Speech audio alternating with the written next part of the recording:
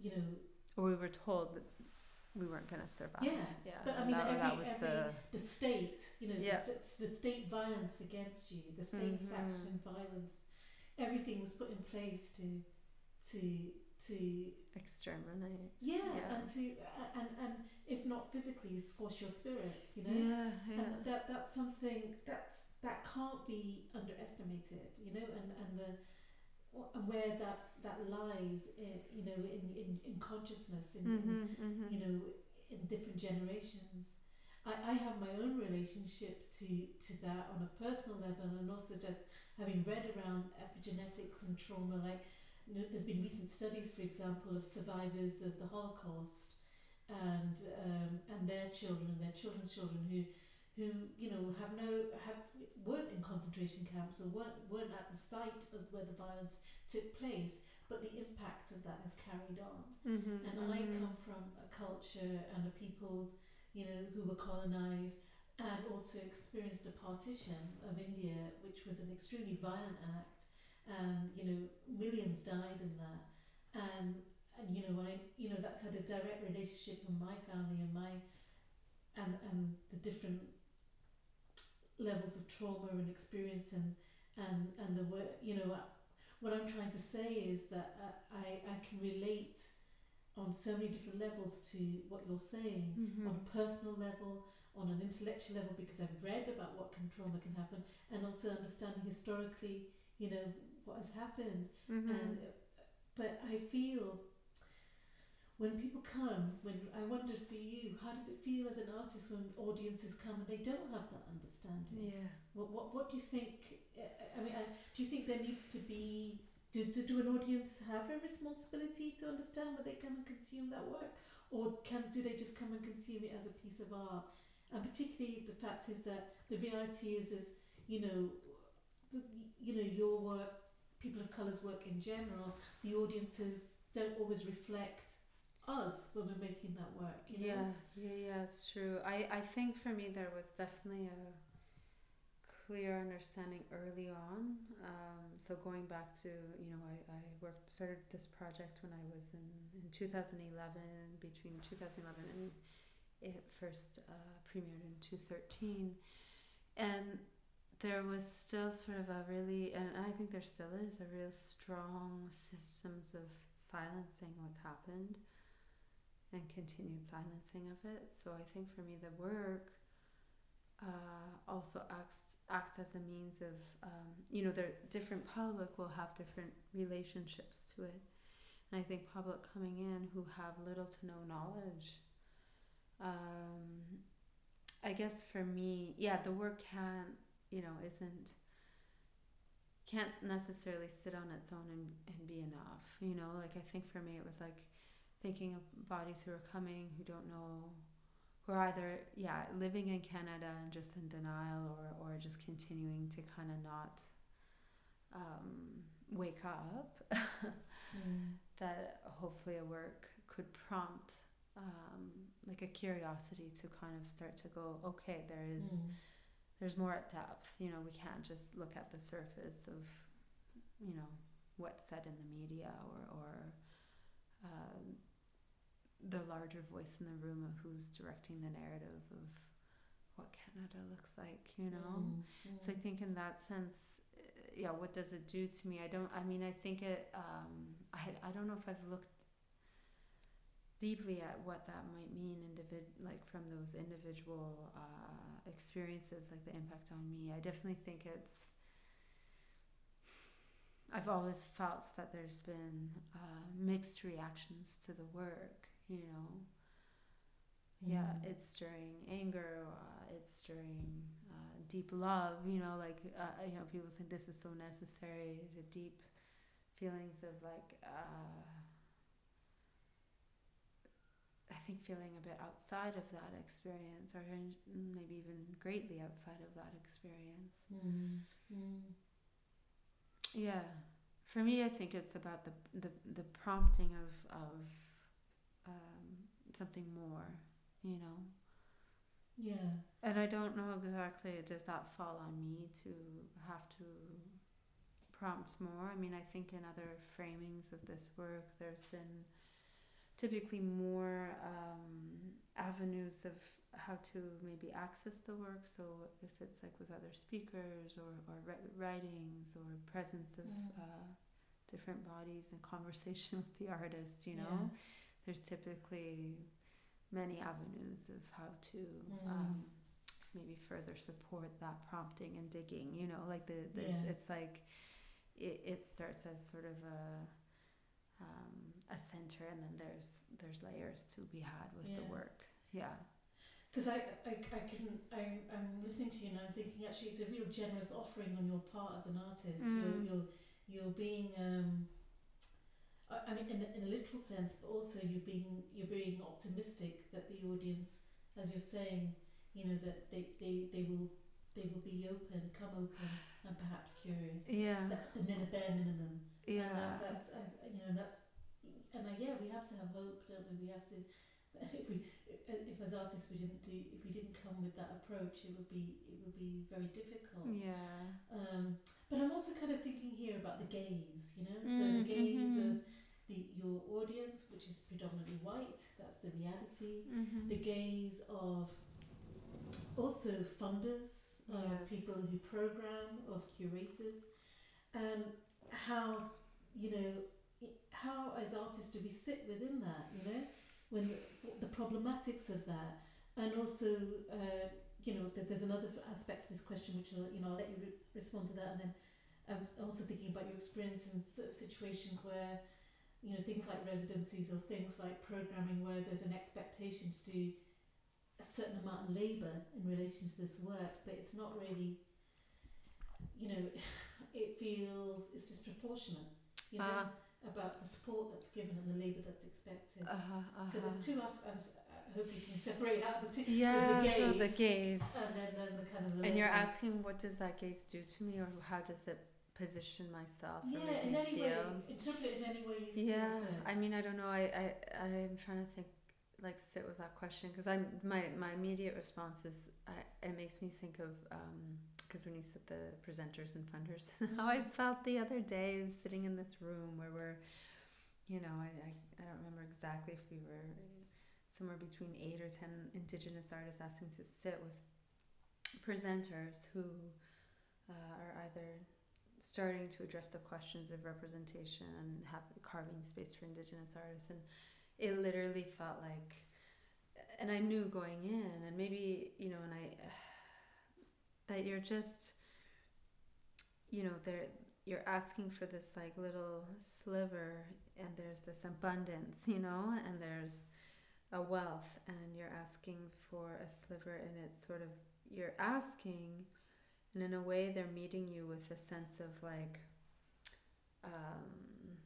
it's almost like a disguised feeling that you are,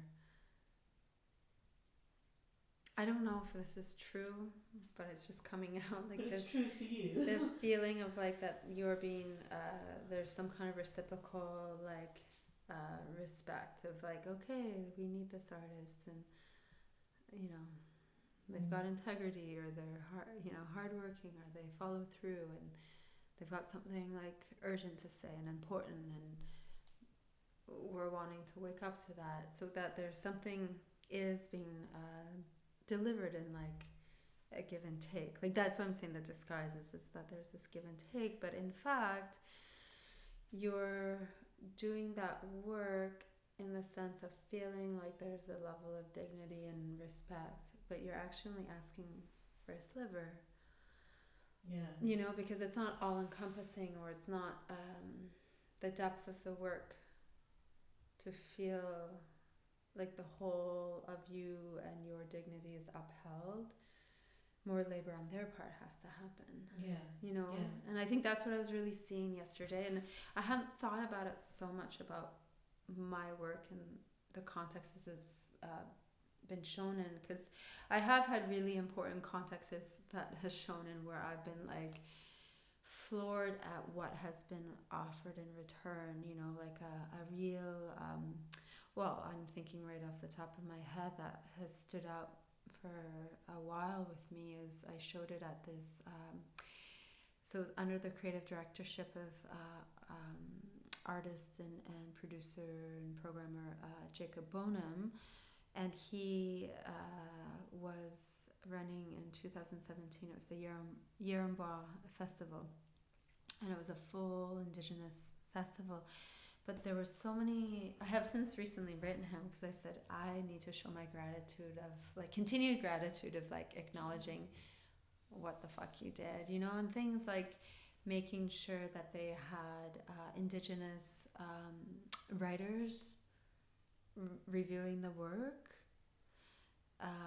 He had an elders lounge, and I had Ocean with me at the time, who was like a 6-month-old breastfeeding and just being with these elders. And it was a really beautiful welcoming place. It wasn't just elders, there were children and mothers and community to really just sit with, and then you could be in dialogue about your work. He also had these fireside talks so people could have these continued conversations, and Indigenous food and like things that just like on all levels where you were just like this is what it means to have your work supported and like the reciprocal of my labor, and it definitely was a labor I saw and see because I have it's beautiful. So it has sat in some really beautiful places, but it's definitely, you know, generally speaking, and especially the world of contemporary dance, it's very there's the cusp of the elitism, and I think that's something too I've like in recent years been struggling with and kind of trying to, I guess, you know, that part of I mentioned to you this, I don't know if I did actually, I did a more installation piece recently, and working a bit too with trying to bridge my medium, so it's not just I don't like labeling it contemporary dance, but working more in a multi. Is that the Meijin piece? Well, no, it's where I started to think more about this, more deliberately of like how is my work being accessed into which communities and art goer communities, you know, because contemporary dance is very. I heard this artist tell me, and I thought I was like, wow, that's so true. She just said there was no natural public or community of contemporary dance. It's all like sort of custom made. You know, it's not like going if you've ever gone to like a powwow or sort of like a celebrated art traditional dance forms where there's just like there's community, there's food, there's people. It's like you don't have to sell it. You don't have to sell tickets. Or it's just there's a natural, organic public that comes and gathers, you know. And contemporary dance doesn't have that. But yeah, a few years ago, and actually this is the piece I did in collaboration with Stefan. And again, it was around the pregnancy of Ocean, but just starting to think about different spaces and ways for work to be accessed. And you know, I've always worked, as you can see, with Native Girl, like a lot of textures and material, and I was just starting to think of this idea of like, okay, well, how can I kind of dissect sort of the framing of like a performance, but put it into like have them like still kind of feel this through line of maybe my narrative or a narrative that I'm manifesting, but not just residing in the form of a performance. And so and it was over a number of months that the project was birthed, but it was really with this idea of I wanted public to have more of an immersive experience, be in close proximity, and sort of building these small little installations where there's texture and audio, and then there's an element of performance where my body is sort of in the space, but that public can come and go as they want. Like this idea of that public can, if they want to sit for 3 minutes with the material and leave, it's not a predetermined amount of time, or if they want to come and spend half a day and come back again later on, like that. And it's not just about like this idea of durational work, but that it's material that has that just felt more like accessible, I guess, you know, because not everyone is maybe like stimulated or feels like being evocative through performance, you know, because sometimes it is just really almost alienating, you know. I have felt that way, and I come from that world or that medium, and I've sat in shows where I'm like, this work just feels so alienating to me, you know. So what is that access point? And so I think that was part of that piece, was just trying to think of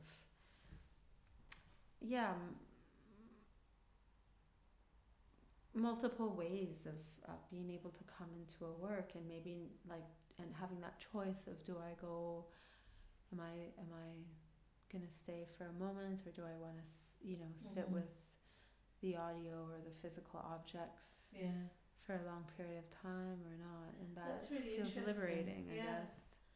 And the idea of choice, you know? And you know, I'm thinking about Native Girl Syndrome, for example, which, you know, if that was something that an audience could come and go, you know, I would feel really, I would find that so problematic, you know, because it's like the performers and the piece they're going through so much, so how dare you leave, you know, when they're going through that labour. But the idea of like something that's been designed to kind of for you to choose, you know, like whatever narrative you disclose in and whatever you share, but you could choose how much you want. You're coming from two very different places. Like there's one. Absolutely. That's really. It's quite interesting. Well, in Native Girl Syndrome, there was a real purposeful choice in the crafting of it, of going, this is like a image or a moment that our gaze has like this quick muscle reflex of just, we'll consider it for like a moment and then that's it, you know. And I think that was sort of, okay, this is part of my, you know, legacy of trauma that I carry in my bones, and it's gonna go on, that I didn't want it to just felt like there's a purposeful choice of like, we have to sit with it, and we have to kind of, and it is uncomfortable, but this is not something to just gloss over and like slap it up into another like resolution of some inquiry or you know, it's and that's the sickening thing too, is like of Turtle Island, Canada, is you know, short, there's been like this breaking, or this silence is broken for residential school survivors, but it's not profound in the way of really understanding the depth of the acute trauma, because it's not just in survivors' bodies, but it's in communities and kinships and family and offspring and continued offspring, and that's the like, what is that word, it's not residue, but the like the ongoing effects is so, it's not something that anyone's paying note to or putting actual care into. There's no care towards it, you know. And I think that's why there had been criticism of the piece showing, you know, something that's not hopeful. But I think for me, it's like, well, the resilience is sure, we can call it hope, but resilience to me is like a form of, it's like a vibrancy that like allows for that enables like you to survive something, or to I don't know, I guess for me it was that feeling of like, we have to sit in that discomfort in order to understand the responsibility for the future. And if I'm just, you know, accepting that, you know, my grandmother's story didn't come in this, like, it didn't end in this like hopeful way. I don't want to gloss over that. For who? Absolutely. I think it's interesting that weight that question, that burden being placed on you as an artist about, it's not hopeful. Is that your job? Is that your job to, you're expressing a truth. It's not even a fiction. It's not a fiction. It's not even like a personalized truth. Those bodies and the trauma they faced in Native Girl Syndrome, that's a reality. So for someone to respond to that and say, actually, there's no hope in that, how can you narrate something with an element of hope in it overtly, that they, if they can't read the resilience as hope, the fact that these bodies still survive and are continuing and have found little moments of joy and relief, I just think, like, is it your responsibility? Like, what you don't necessarily have to answer that, but I think it's interesting that the burden has been placed on you. Or there's the level of, like, needing to edit the like the artistry at play, like sort of that thing of it's almost like it was delivered in a way of expectation, like this should be hopeful because. And it's interesting because I go, well, that everyone's entitled to their opinion, of course, like for sure I love seeing a show that's potentially hopeful, but I don't know if that's a work that stirs me into taking action or prompting me to like address the wounds in a deeper way. Do you know what I mean? And I think and I don't know, I didn't write that show of hope. Do you know what I mean? And that's the thing, is like it's a work that is I don't know, I think I don't know. It's difficult to respond to that because it's not, I don't think I've ever like, that's a very bold action to take, like to just say, well, why was it why was your book so sad or something, like it's you're having this moment to connect to someone's what I think is kind of like livelihood, and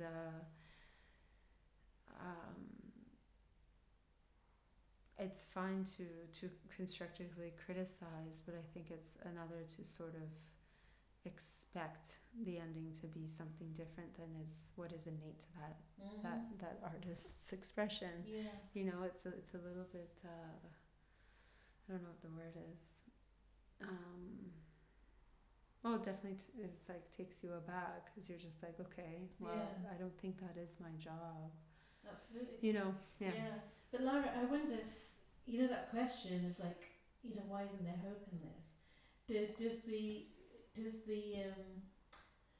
the weight of that question change if it's asked by a white audience member or an Indigenous person? Well, I've had it asked by both, and I think that the position of that question has a different intention when asked, by a white person versus a non-native person. Like, that's from my experience. I think the position of the intention of that question is different for sure. Because I feel like, I guess the feeling I had, and again, I can't really speak for the voices who asked, but I can maybe give like my impression of it, and it's definitely not an absolute, but it's like my impression of when someone non-native asked me that question, oh, is there hope? I felt a little bit of this, like, I guess my feeling was like, oh, you don't get it, like you're kind of, you just don't, you want, like, and again, I kind of chop it up as like, that's like what Canada continues to want to give off. Its message is that things are better, and I believe we all have to think things will get better. It's part of the like endurance and resilience of surviving a trauma and the ongoing like effects of genocide, and practices of extermination. We do need hope.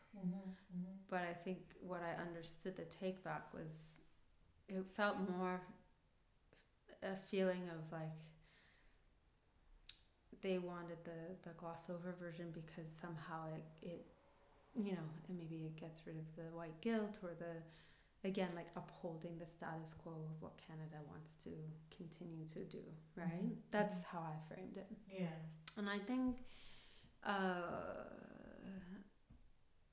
the Indigenous woman saying there's no hope, or there was no hope, for me, I ended up, I had, well, I had a couple of people react that way, and one woman I actually had the privilege to like deepen the conversation on that with, you know, and I was able to say, well, the for me the resilient, you know, and I talked about the resilience of the bodies and that, and where I felt there was hope in the work, you know, like that action of the Indigenous flag being laid and with the animals coming out and being placed. To me, that was like that's a provocation and a statement in itself of like kind of going back to the land and the territory, and like there being images of hope, and it was interesting how you said too the like the release and that tension of being like suffocating, and then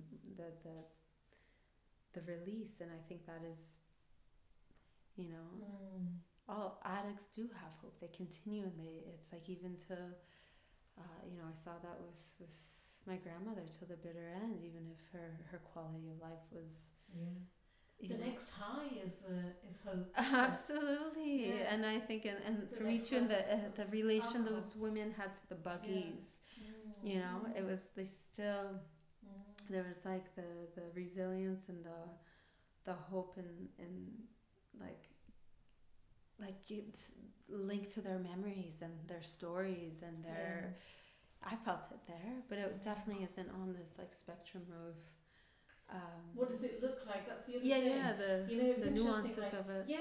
And what does hope look like when you are brutalized, when you're in that space? You know? And actually, hope is subtle. It's not a Hollywood hope. You know, it's not like the nationalistic hope that Canada or any colonial power like transposes upon you know, colonized bodies. It's actually, you know, something quite subtle, and it's personalized, and it's something that we you know, I think we have to manufacture every day. We don't know what it's going to look like. It's going to be different every day. And I also wonder, like, you know, when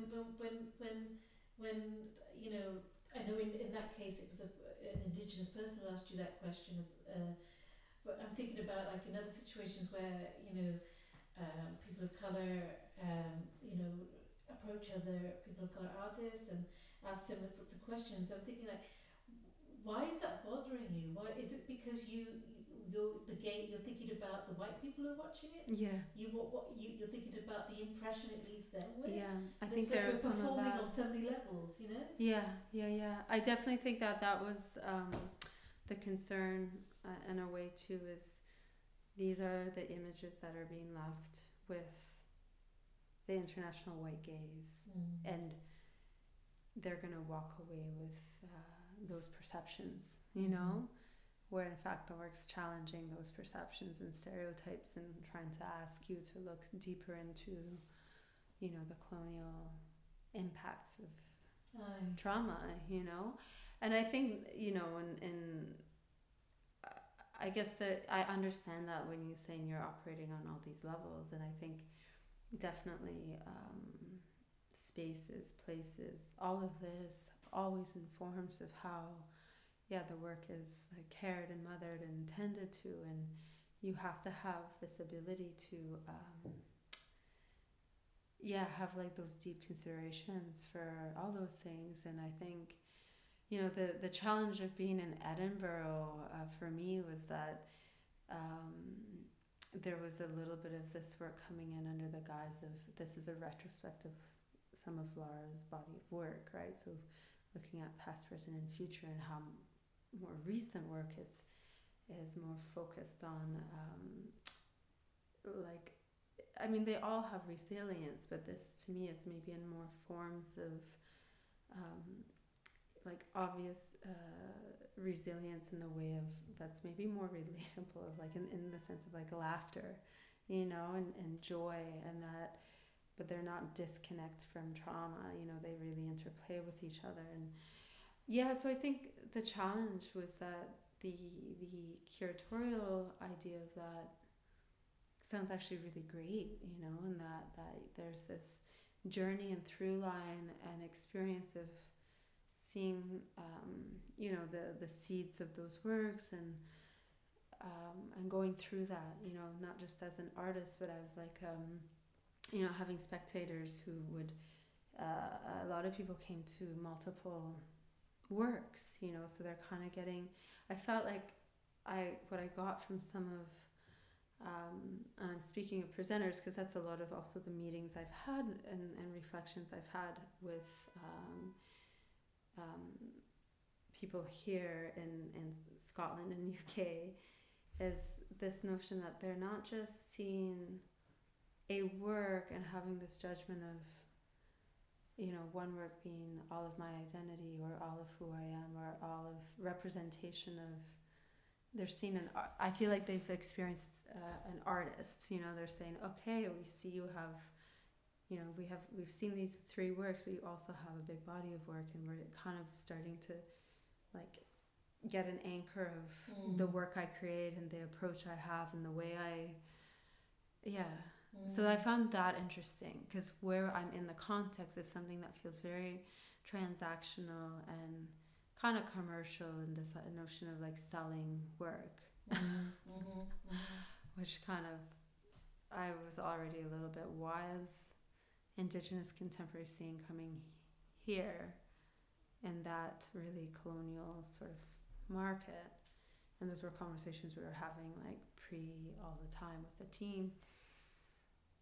I think as vulnerable as it was to show 3 works that kind of in different ways floated, I did feel a sense of, you know, not all voices, not all eyes, but some eyes coming to me and just saying, like we see, you know, we're seeing, they're not just seeing, oh, I see that work and I understand it, but they're seeing like these layers.